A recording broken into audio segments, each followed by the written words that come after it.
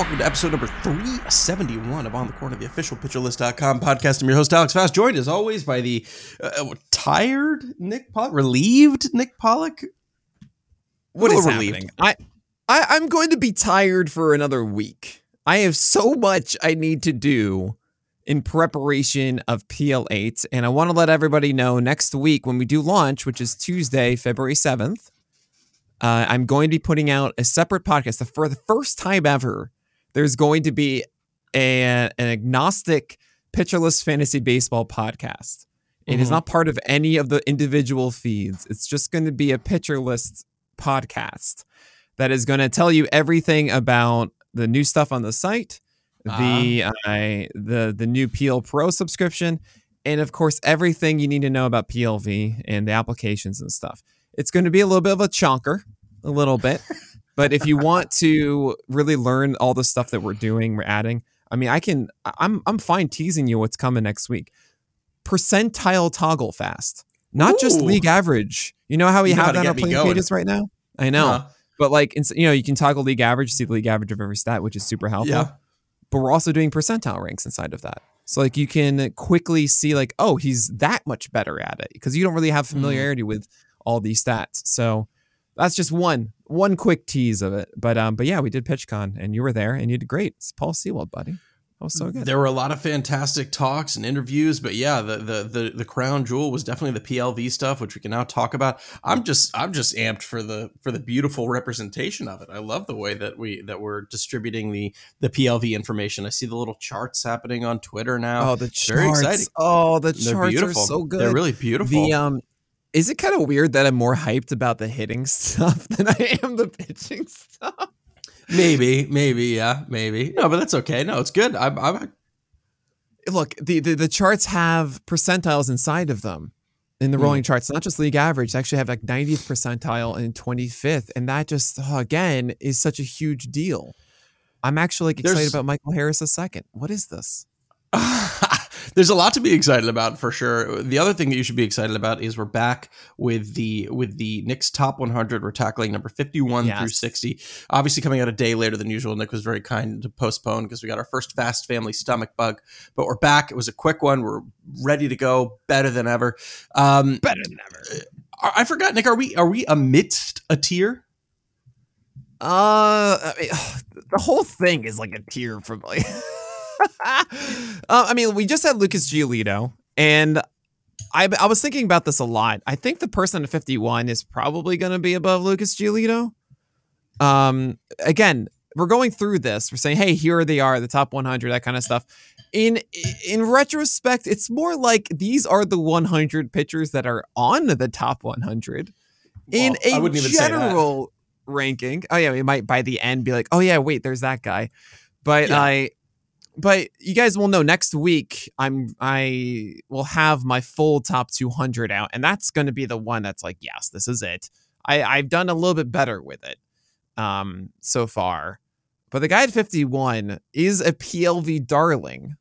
Oh, and I couldn't resist. So I don't know if this is the tier or not, but let's just say it is for the sake of me having to name another tier.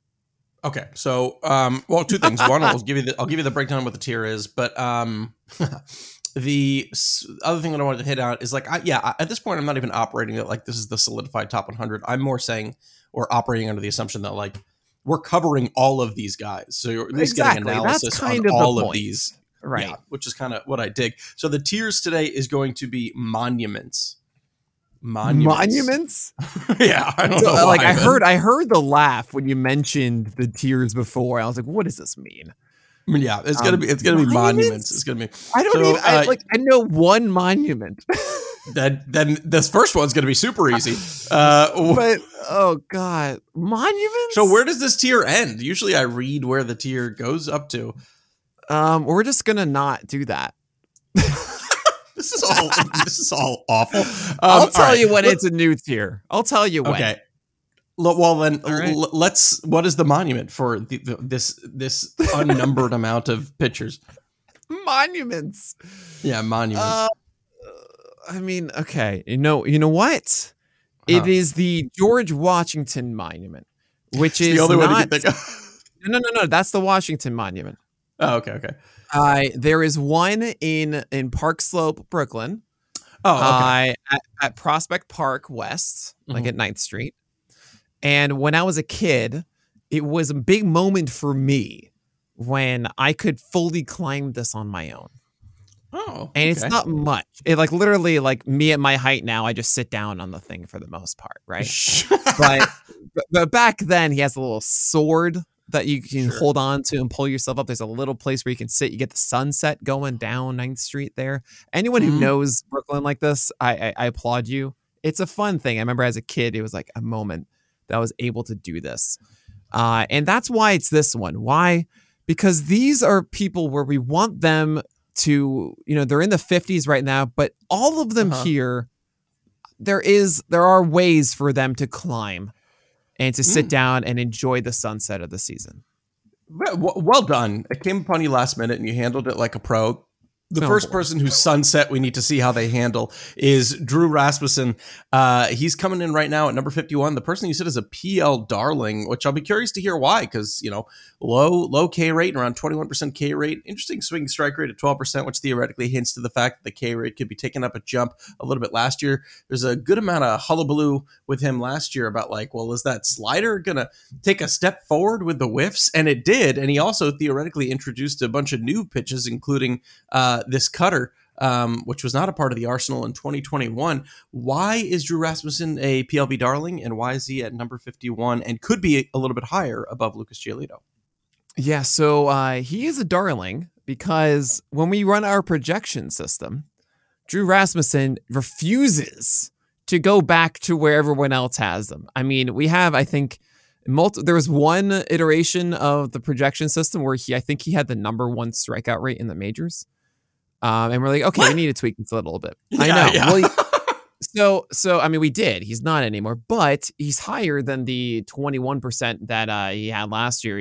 We projected more to be like a 25% guy.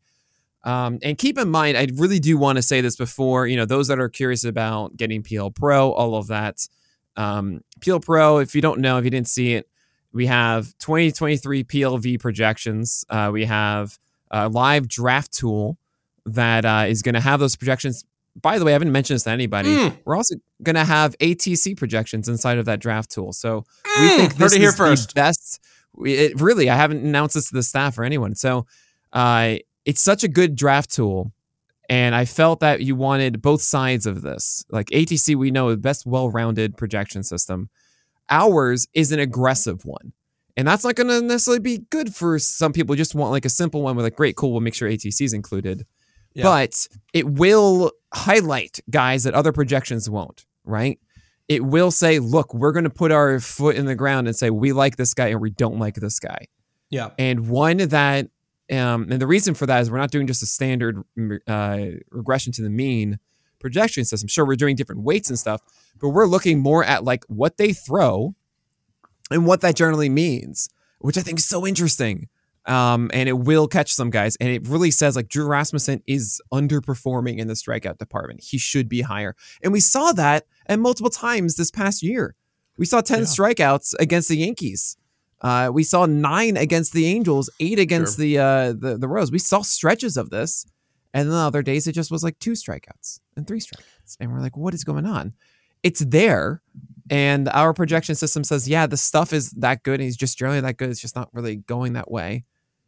So I'm like, you know what? His whips are always down. He doesn't walk guys. His hit per 9 has been 6.8, 7.5. We can work with that. ERA, it was 284 both in 2021 and 2022.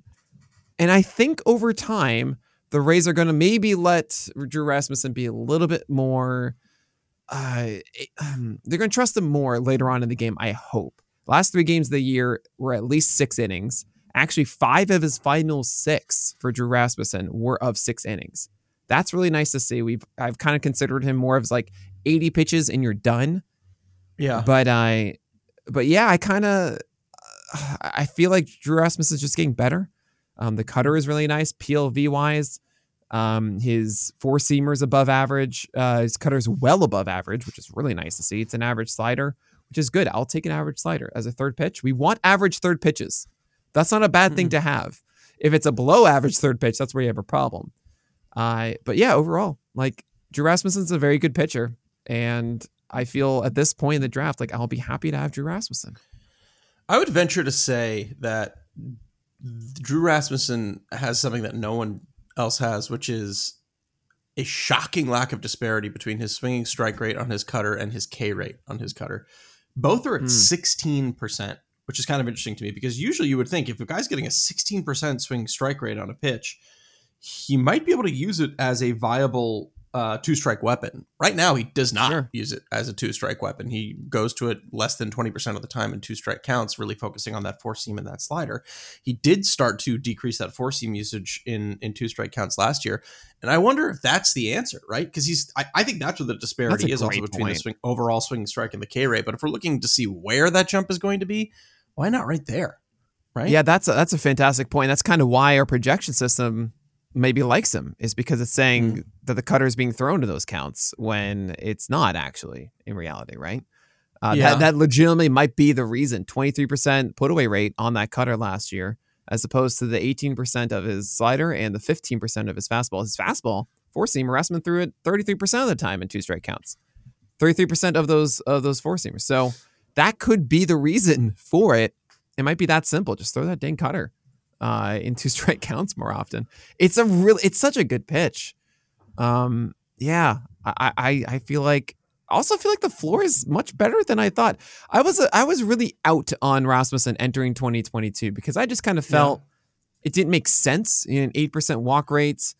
He would just kind of throw these fastballs and like it wouldn't punish him, all this kind of stuff. And now I believe more in the cutter. I believe more in the generalized approach, especially considering it happens again. I'm like, all right, I'll accept that I was wrong and I'm interpreting this wrong. And walk rate went down, and I'm just like, yeah, you're getting better. You know what? I'm in. xBABIP went down 30 points too, so that's pretty cool. Something tells me he's going to be at the back end of the top 50 when we get our title. I got to have him above Lucas Giolito. It's just a safer play. I can see that. Now, listen, I'm not going to lie. I hate everyone else we're about to talk about solely because when I tried to do my personal analysis on them, it's impossible because for the next 1, 2, 3, 4, 5, 6, 7 people, we are talking about people who either didn't pitch last year or have fewer than 100 innings pitched, 150 innings pitched in the past year. So it's a tough tier, but we're gonna jump into it. We're not gonna get back to a guy who has more than 150 innings till number 59. But for now, we're at number 52, which is Lance McCullers Jr. I mean, you kind of know what you're getting when you get Lance McCullers Jr., right? You're getting like a 25 to 27% K rate. You're getting a whip that's around 1.2, which is always going to be an Achilles heel. You're getting an ERA that's likely going to be in the mid threes, and you're probably not going to get a lot of innings. I will say in that short stint we saw last year, we saw a second consecutive year in which he really decreased the sinker usage, instead going for more cutters and changeups. I do wonder if he starts to be much more cutter friendly moving forward. It's also super important too to remember that, like, say it again. I hope not. That cutter is so inconsistent. But that is it any worse than that sinker? What was the WOBA on that sinker last year? RPLV. So essentially he would only throw cutters, I think sinkers to left-handers. Sinkers through to right-handers. But cutters only threw to left-handers. Our PLV on it, keep in mind, PLV, the average is like 5. It's on a scale of 0 to 10. 394.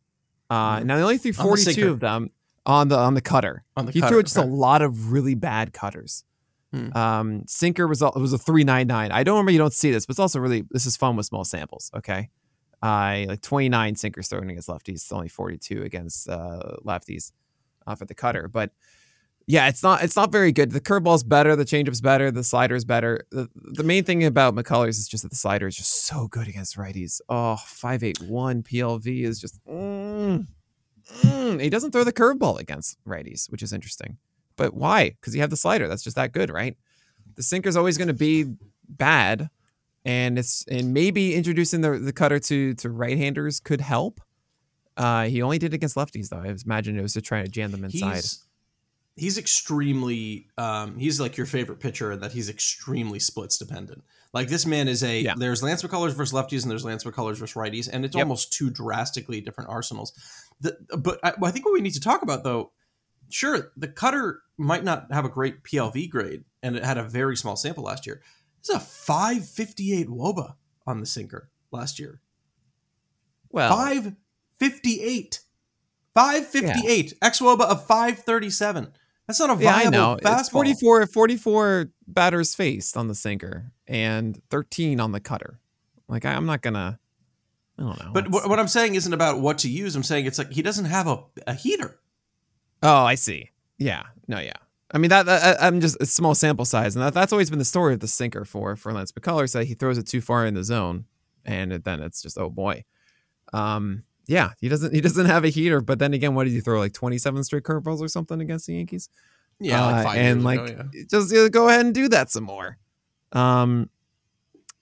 Look, he's got Lance McCullers is going to have that problem. Surprisingly, his hit per 9 has never been above 7.5, if you can believe that. It's never been above. It's always the walk rates. And it might be, he might need to steal something from like Kenta Maeda of like, hey, how do I get my fastballs in the zone to then allow myself to get more strikes with my breaking stuff?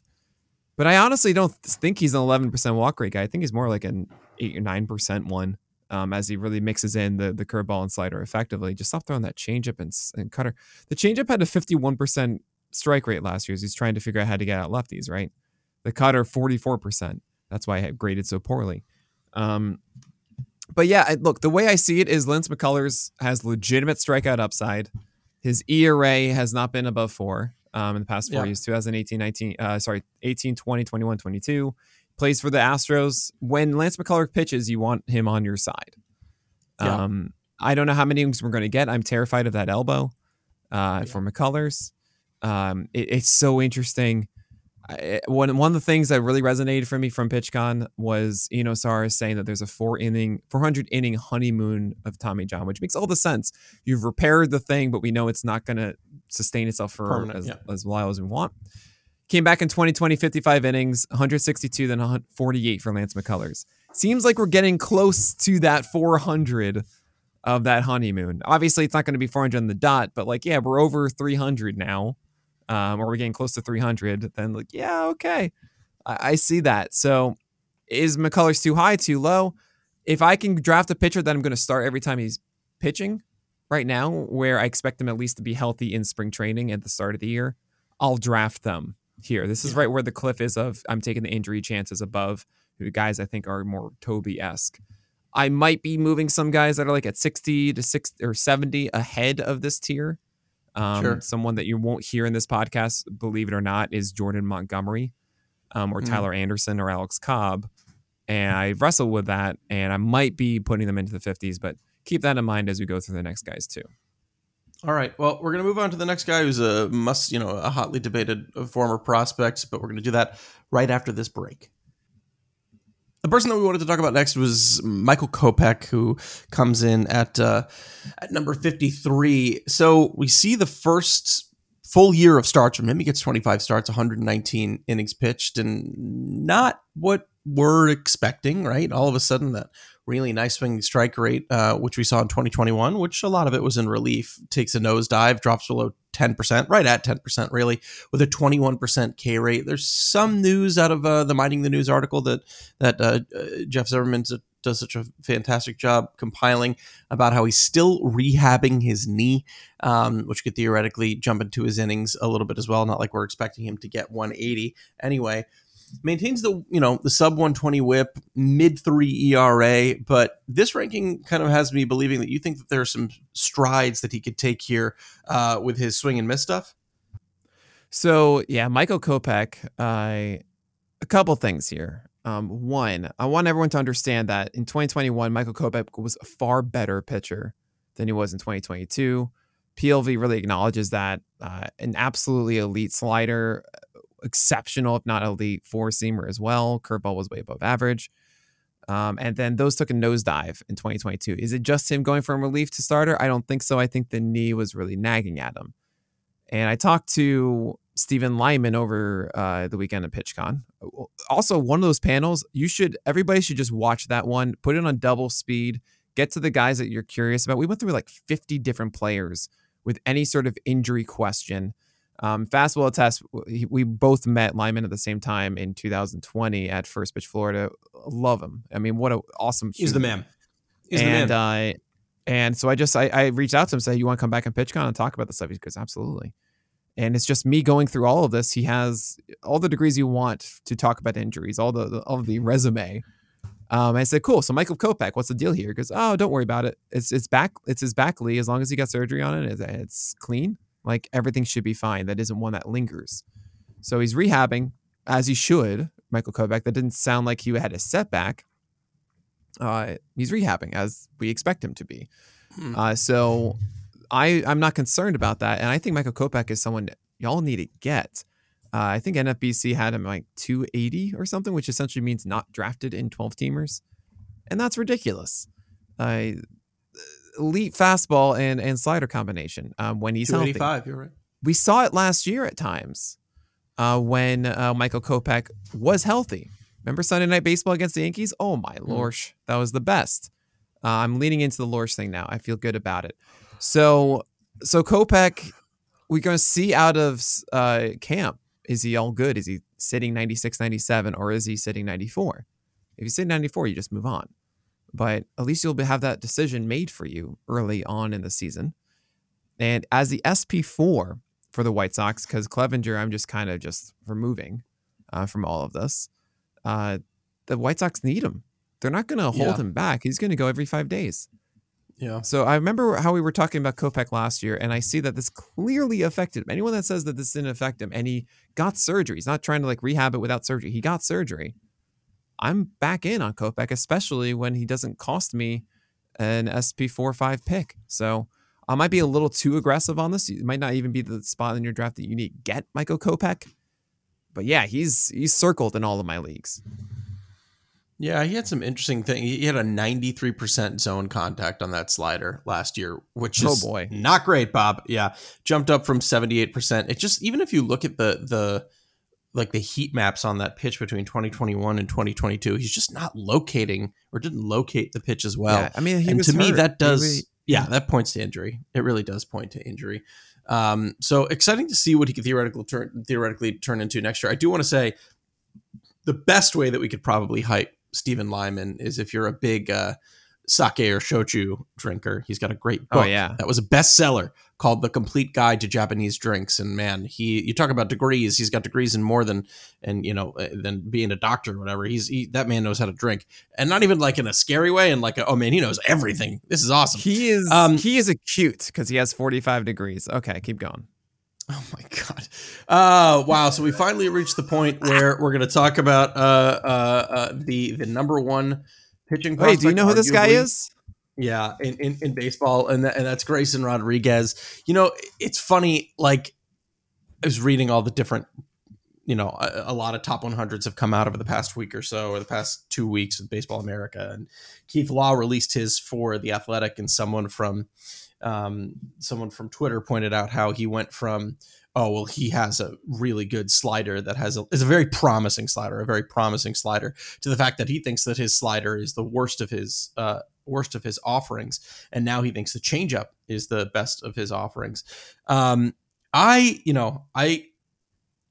just never know what to do with a guy like this who is a highly regarded pitching prospect, and who is not only highly regarded, but highly regarded because he's got such depth, right? This isn't a guy who's got like a top 10 ranking because he's got a dominant fastball slider. This is a guy who's got a four seam, he's got a slider, he's got a curveball, he's got a changeup, he's got plus command. So the packages are there. There was Keith Law also mentioned that we don't know if he's going to be an SP1, but he's definitely going to be a great SP2, which I don't even know what that means. But I don't know, like how do you walk this line if he's had no MLB appearances, and how do we rank him? So again, I'm trying to establish that the cliff has been hit really around 45. And honestly, I could be pushing up Grayson Rodriguez past this. He should be ahead of Lucas Giolito. I don't even know what I'm doing. Why isn't he higher than that? Poor Lucas Giolito. You're just railing on him this podcast. Well, I just regret it. That's all. Sorry, Lucas, but I don't trust your arm circle stuff. And I hate past Nick a week ago. this is actually, I'm just going to do this really quickly.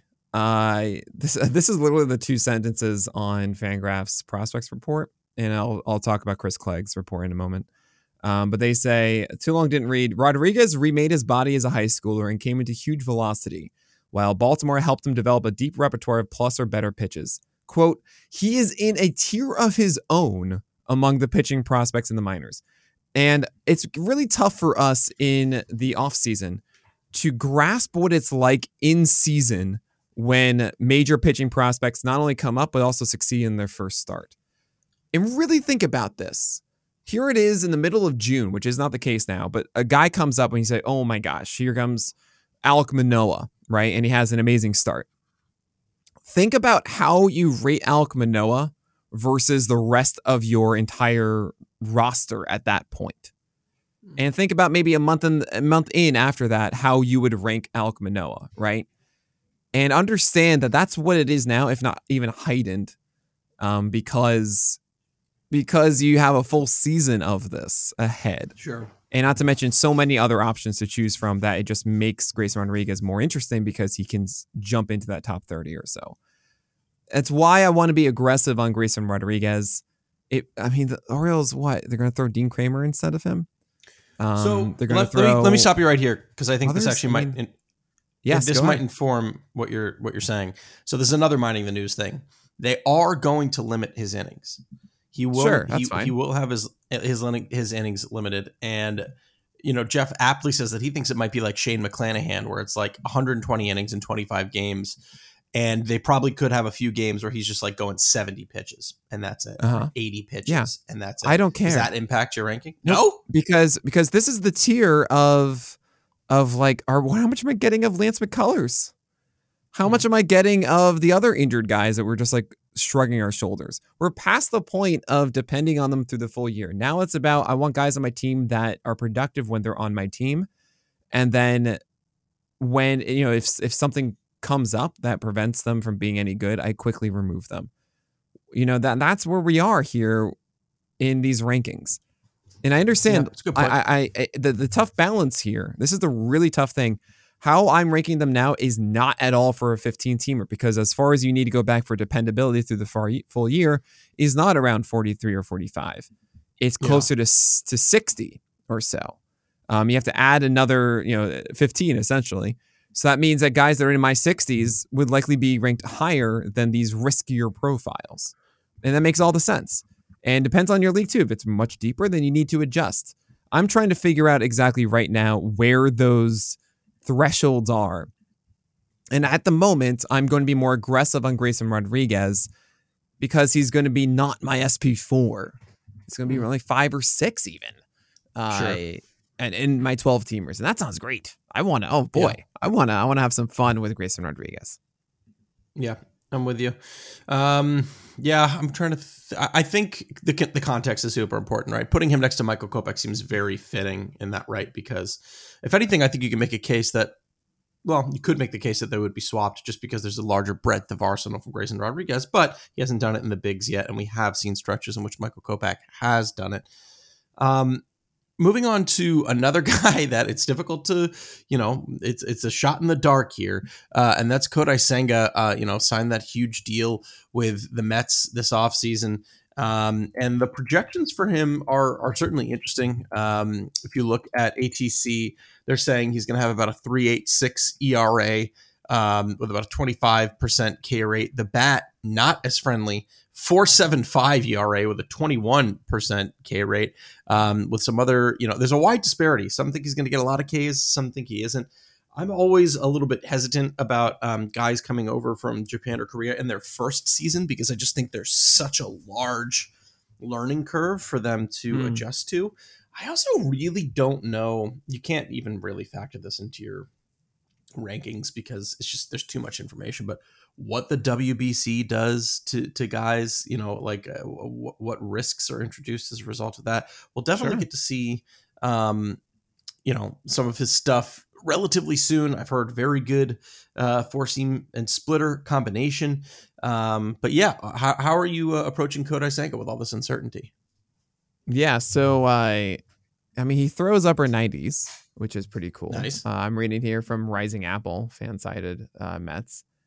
70 grade fastball, and he has this fork ball, right? That's the ghost fork, I should say, which is hilarious. It's a fork ball. But I mean, it's like a splitter. Yeah. Yeah, it's just a splitter. Like they can call it. It's a splitter. Don't worry. Yeah. So you guys know how I feel about splitters. It has been apparently a very good one. We've seen players from Japan having good ones. Darvish had one. Tanaka had one, right? What's his name? The reliever with the Red Sox for whatever reason is Daisuke? No, reliever. It's fine. He was such a good reliever for so long. Anyway, Koji Uehara? Yes, I think that's who I'm thinking of. Pretty sure. Yeah. Good stuff, buddy. That's why I can always rely on you, Fast. I see this as a high upside play. I do have a little bit of worry about, as I mentioned with the WBC, we've seen this before of Japanese pitchers coming over, that they generally do have some sort of issue of some kind. Like we've seen it from like Tanaka getting TJ. We've seen it from Shohei getting TJ. We've seen it from Darvish getting it, especially when you throw a splitter as well. So I'm not going to rule that out, but I mean, whatever. What do I know? And the way I see it is you're getting a high upside play here in the middle of your 50s. What do you know? Chase a high upside thing. It could be overlooked. The Mets want to give him 5 years, $75 million. Like it's not just nothing here. Had a lot of success. So again, it's a case of great. I'm going to go and chase something that can be better than my more Toby-esque stuff. And then that's why I'm going to favor Senga at this point. I could be changing this and pushing him down a little bit by next week, but I think it might be a case where we just see him in spring and everybody gets hyped out of belief, and you're going to start seeing Senga go around here anyway. God, that's going to be tough. I mean, I always wonder too, like he might just be going extra hard in spring to get used to the batters, and the batters are warming up and, getting ready for the full season. I don't know if I'm going to be buying into like a lot of the spring training stuff. Well, we know, right? But we know upper 90s heater. I can't help myself. I see some exciting things. I put out a tweet, like the hype will be there if the guy's doing well in the spring. Yeah. No, I don't disagree that it'll be there. I'm just saying I think I'm going to try and block it out to the best of my ability. Good luck. I believe in you. I know. I'm sure I'll be sending just as many tweets, but that's a different thing. But you know what I mean? Though, there's a difference between sending a tweet out because it's exciting and trying to keep it in the context of like, yeah, he could throw 120 innings. He could be just like every other guy in this tier. And those innings might be rough in April. This is our official disclaimer for all March tweets. Yeah, well said. Well, why don't we stick with it? Like I said, I friggin' hate this tier. Why don't we stick with guys who we know absolutely nothing about and we can't have a legitimate discussion on because they can't manage to throw over 50 innings. And that's Jack Flaherty. So Jack Flaherty, I mean, man, I feel for the guy. Like I remember, being obviously very on board for Jack Flaherty and then really being concerned about Jack Flaherty. And then we haven't been able to have a legitimate discussion about Jack Flaherty since the 2019 offseason because exactly. The COVID shortened season that he gets 78 innings, that he gets 36 innings. I mean, it's just not been great for him. So you can rule out 160. Like that's not happening. I just really don't think that's happening. You can probably at the most get 150 if he's healthy. Last year, I think he'd throw it all out, right? I don't think Jack Flaherty's going to have a 161 whip. Which is insane. Otherwise, he'll be pitching for the Montecito Bears. How are you on the Bears? They're good. So Flaherty, I talked to Stephen Lyman about this, and he's like, "Yeah, I'm terrified of that shoulder." He was also really terrified of Freddie Peralta and Andrew Heaney's shoulder. So, yeah, I'm a little terrified here. It's again one of those cases like, all right, let's just see how you're doing. I might be lowering him, especially as we get more news out about the health of Jack Flaherty. Let's see how he's performing in the spring. I mean, this is what it is with a lot of these guys in this tier. This is where they are right now. And maybe I should have them in the 60s with the understanding, look, if they are fine in the spring, they are moving up to where they are here, right? Because I'm not really going to push them into the early 40s if they look great in the spring. I don't see myself doing that. So maybe that's how I should approach it. Where really the next podcast is the real one, right? that we do.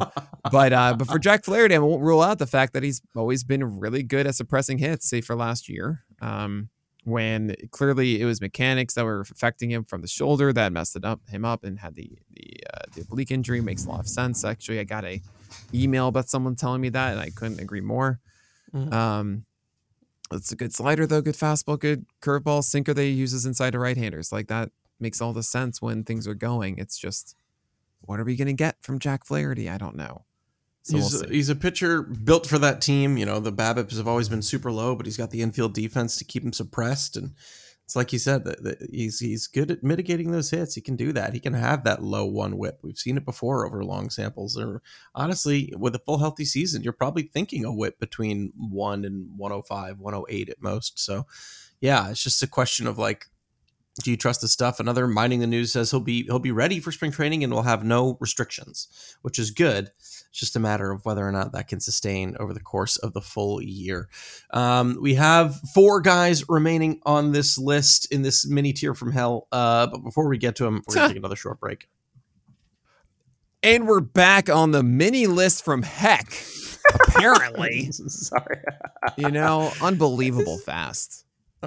Unreal. We have you already changed my entire personality by not cursing. I'm allowed to at least get that one in. Yeah, that swearing is not your personality. Fast. There's so much more to you. Thank you. We have 2 more here. We have 2 more intriguing injured guys. We're gonna get through it fast. Mm-hmm.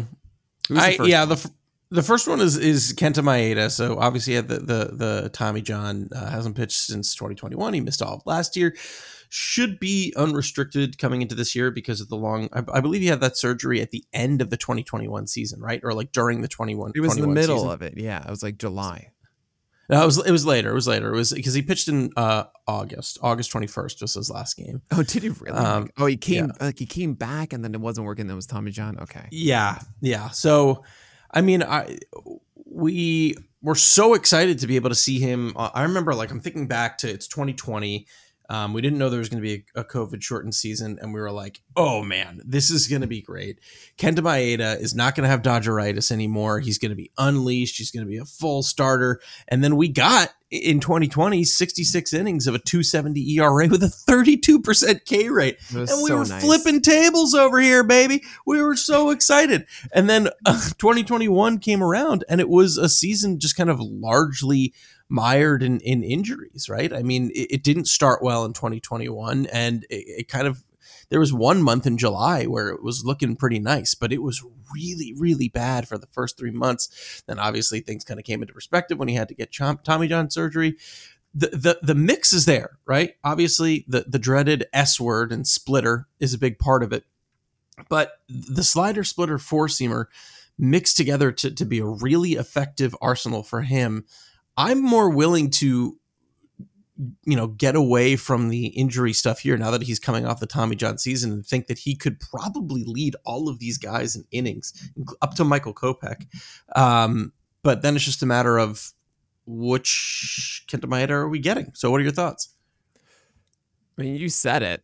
What are we going to get? I don't know. The honeymoon still applies, especially coming back from Tommy John. We generally see guys perform well. I even remember back when it's like Yu Darvish returning and Jose Fernandez midseason, and they would be great. They would look like themselves and succeed. And I'm thinking of last year, guys who came back from Tommy John. Well, you have Justin Verlander. He succeeded.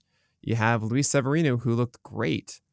Sure, he got a little bit in 2021, but he looked great. I mean, Jameson Taillon and Corey Kluber were a little different. Kluber, I think age got to him a bit, but he was, he's still a productive pitcher. And Jameson Taillon, he had to really change what he was a bit. I think the Yankees actually messed with him a little in that regard.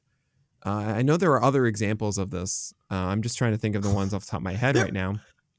So to try and give you a hand, I Googled Tommy John surgery 2021. The first link that pops up is a Google Doc from @MLB Player Analysis that is every Tommy John surgery. Who performed it, their MLB ID, their Fangraphs ID, the high school, everything. This is unbelievable. What a crazy resource. There you go. So Tommy Glasnow was another one in 2021. Tommy Glasnow. Tommy Glasnow. You know who I loved? You know that pitcher that I loved was that Tommy Glasnow. No, Glasnow isn't. He got it then, but he didn't return then. I want. No, return. You're thinking of guys who returned to 2022. Yeah, or just in general. Glasnow returned to 2022. Okay, fast.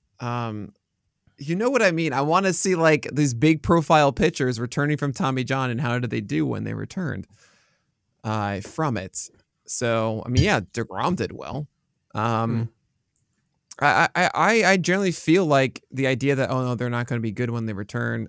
I don't know. I mean, Dustin May, sure, command was a question coming back, and it wasn't there right away. But I feel like Kenta Maeda is going to be good. Now, how good is a big question. How reliable is that 2020 and how much of 2021 was by injury? It's going to be a case. We're going to see where he's at in spring training. Is the velocity there? Is he getting, does he have good enough command? That's a huge thing with Kenta Maeda. He needed to have fastballs he can sneak in, and then the sliders and changeups, or really sliders and splitters out of the zone with those giant O-swings from 2020. We're talking a 53% on the changeup and a 41% on the slider. Those fell both below 40% in 2021. So we'll see there. I mean, the splitter was still above it, actually. The changeup wasn't. But yeah, I want to buy in. I want to be in. I know you're laughing at how I just messed that up, but that's fine. I'm not laughing at that. I'm genuinely not laughing at that. I am genuinely not laughing at that. I am laughing at another thing, but finish your thought and I'll get to it. I mean, my thought is that, like, yeah, here's another injured guy. What are we going to get? Innings-wise, the highest amount, but as far as ceiling goes, I'm not sure it matches, say, Flaherty or Lance McCullers or Kopech. Sure. I promise I was not laughing at that. I was laughing at... you can. I'm laughing at it. I was looking at the list of Tommy John things, and I went back. He has every Tommy John in the history of Tommy Johns.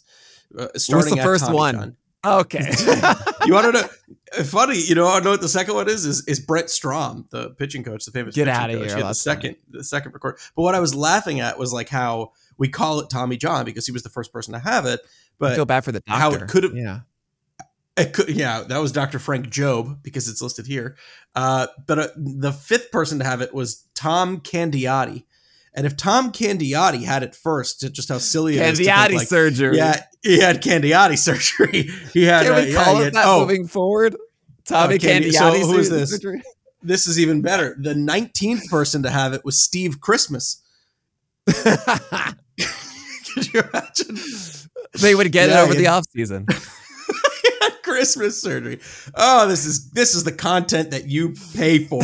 All right, that's very good stuff on Kenta Maeda. Let's move to the final person in this tier from heck, as you say, a guy that we haven't seen throw a baseball since 2020, and even then it was just a 13 inning sample. The first real large sample was back in 2019 with 174 and 2/3 with a 2.68 ERA and a 3.45 FIP, which has us all foaming at the mouth. And that is Mike Soroka. So if Mike Soroka, has been dealing just with a plethora of just, shoulder injuries, and then he had the Achilles heel, right? Didn't he have the Achilles injury? Well, it's his Achilles heel is the fact that he keeps hurting it, and then they had to do a new surgery on it. I think the biggest pushback I've seen against Mike Soroka is that he's never had a good strikeout rate. It was 20% in 2019 when he went 175 innings. Totally get this. And maybe I'm too ahead of it instead of like, hey, why not just go for Jordan Montgomery or go for Tyler Anderson instead? Yep, that makes all the sense. The reason I would be more in on Soroka is even back then, I thought that Soroka should be getting more strikeouts than he was. And this guy was so good with his command. I wanted to see more and more of him. And I do wonder what like an actual healthy full season will be, as Soroka is now, he's 25 this year. It feels like he's been here for ages. He was so young with that talent, but then again, he's been removed from it now, and that might actually disrupt him. The more and more I go on about this, I think I am rating him too highly, because at least Kenta Maeda comes with those strikeouts, and we know that we're not only expecting Soroka to be back where he was, but also take a leap forward.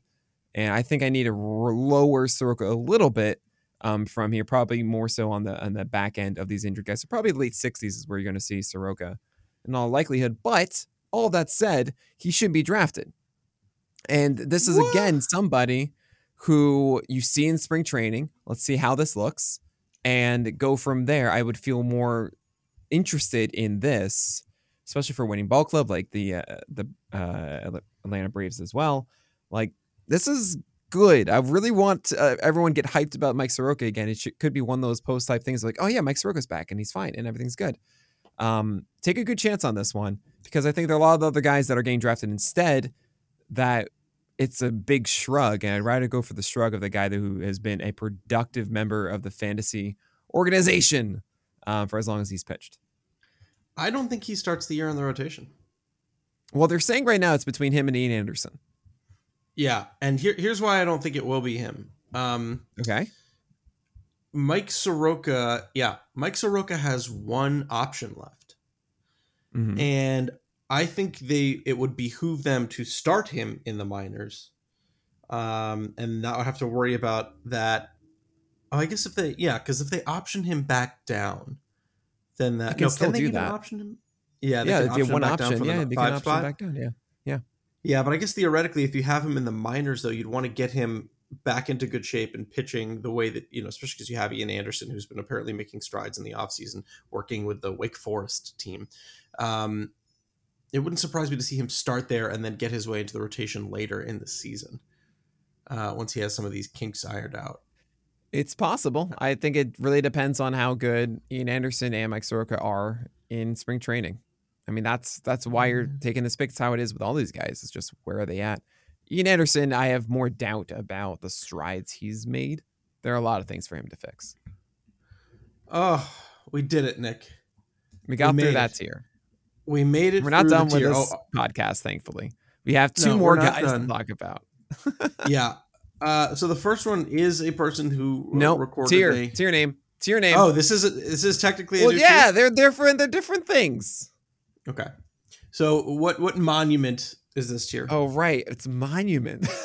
You did it. I was giving you an out. Why did you go with monuments? I was gonna go with Wonders of the World, and then I was like, nah, monument was my first thought. Let's just do it. I'm gonna. All right, you know what? This is what you're gonna get, Fast. You're going to get In Status is the answer. In Status is the most recent album by the band Monuments. Did you just Google the word? Well, I remember the band Monuments. I forgot what their album name was. Okay. And it's because these are not going to be the guys that are like the top of the music world, sure. But they might impress you. Very good. Very good. Kyle Wright certainly impressed last year with a curveball whose usage he spiked all the way up to about 35% last year, and it was a very good pitch for him. It picked up a 70% swing strike rate and got a 252 WOBA from him. He was a revamped pitcher last year and surprised a lot of people and probably won a lot of people their fantasy leagues. You think Kyle Wright is going to be able to maintain the gains that he had in 2022 heading into the 2023 season? Maintain the gains. I don't know why that sounds like it's just like, I don't know, what is it? Beefcake, the thing from South Park. Oh, like the power, whatever it is. What are you talking about? Okay, well, so hold on. Beefcake is the South Park thing that like Cartman gets to like feel like he's bulking up, but he's just like Beefcake. Yeah, right. Then there is a meme of a video of like the most brotastic energy drink. It's a Power Thirst. That's what I'm thinking. Power Thirst? A meme of a video. Maintain the gains. That's Power Thirst. If you don't know what Power Thirst is, oh boy, you got a YouTube video waiting for you, buddy. Our newest flavor, Gun. Anyway, Gun? Yes, this is the video. Fast. That's the flavor. Okay, that's the flavor. Right. If you think that's ridiculous, it is. Kyle Wright has a good curveball and nothing else, and that's a problem. Because the curveball sometimes isn't going to do enough, and I'm terrified. Honestly, 7.8 hit per 9 last year. I think can go up. 7% walk rate was that's all right. You have a 7% strike rate on your curveball. That's how you were able to avoid that. You just kind of threw it in there. But he also threw in the sinker, and I don't think the sinker is very good. Yeah, and the four-seamer he did elevate, but a lot of times this kind of fell into the zone and wasn't good. At low 57% strike rate, they did not chase this 22% O swing on your four seamer, despite trying to put guys away with it. Just a 15% put away rate. The changeup is not good.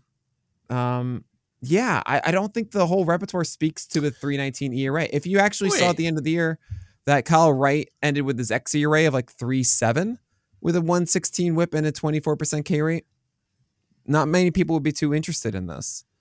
And I kind of think that's who Kyle Wright is. I think the 21 wins in 2022 is why Kyle Wright is, highly regarded, or at least going inside the top 50 of starters. I have no interest in it. I think that Kyle Wright, sure, he could get better as he continues pitching for Atlanta, and the curveball is really good, but I don't believe in the other stuff, so I'm staying away. Changeup is not good. Is interesting. Very good. I mean, it had results of a 151 batting average allowed, 27% hard contact rate on it, 28%. That's league average.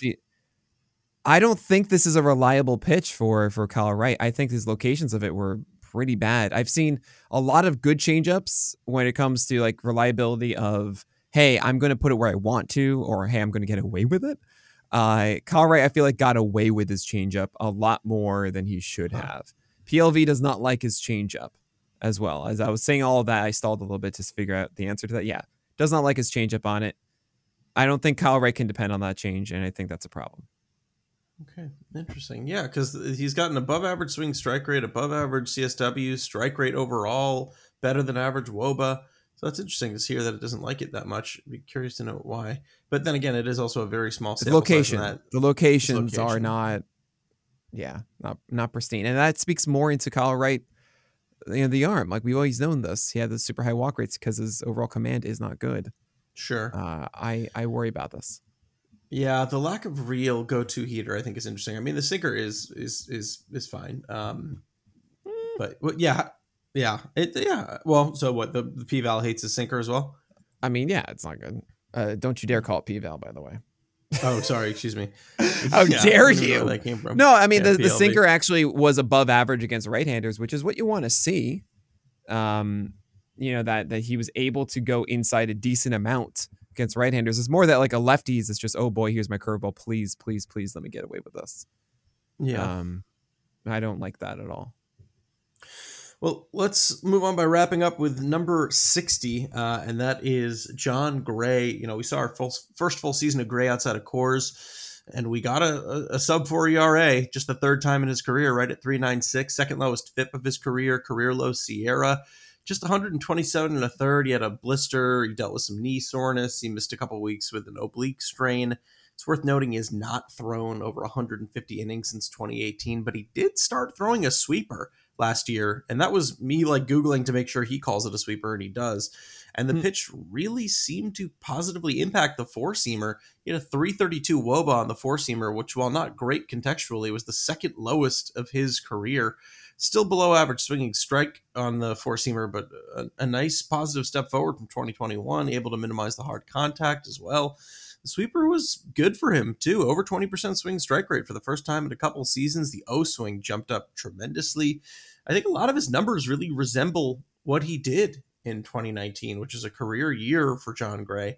Home run issues didn't really subside as much as you would think, but the BABIP was a career low, which really shouldn't be too difficult for him to maintain. He made some changes fundamentally to the heater, made it a little bit flatter, likely in order to benefit that sweeper. He was not good in kind of clutch situations, especially with that sweeper. He went from a negative 12 run value to a straight up 0 run value, which is kind of interesting. It just seemed like it was kind of unlucky. I think he can kind of bounce back there, but I don't know. I think if you can get 150, maybe 160, and he maintains that four-seam sweeper combination, this could be a nice year for Jon Gray. So I worry about lefties with Jon Gray. He does a great job against right-handers. The slider is an elite pitch. It grates incredibly well. 5.65 P-Val, which is essentially saying, hey, this is a quality pitch every time you throw it or an average against right-handers, which is wonderful. 5.5 what? A 5.65 PLV. You said P-Val. Did I really?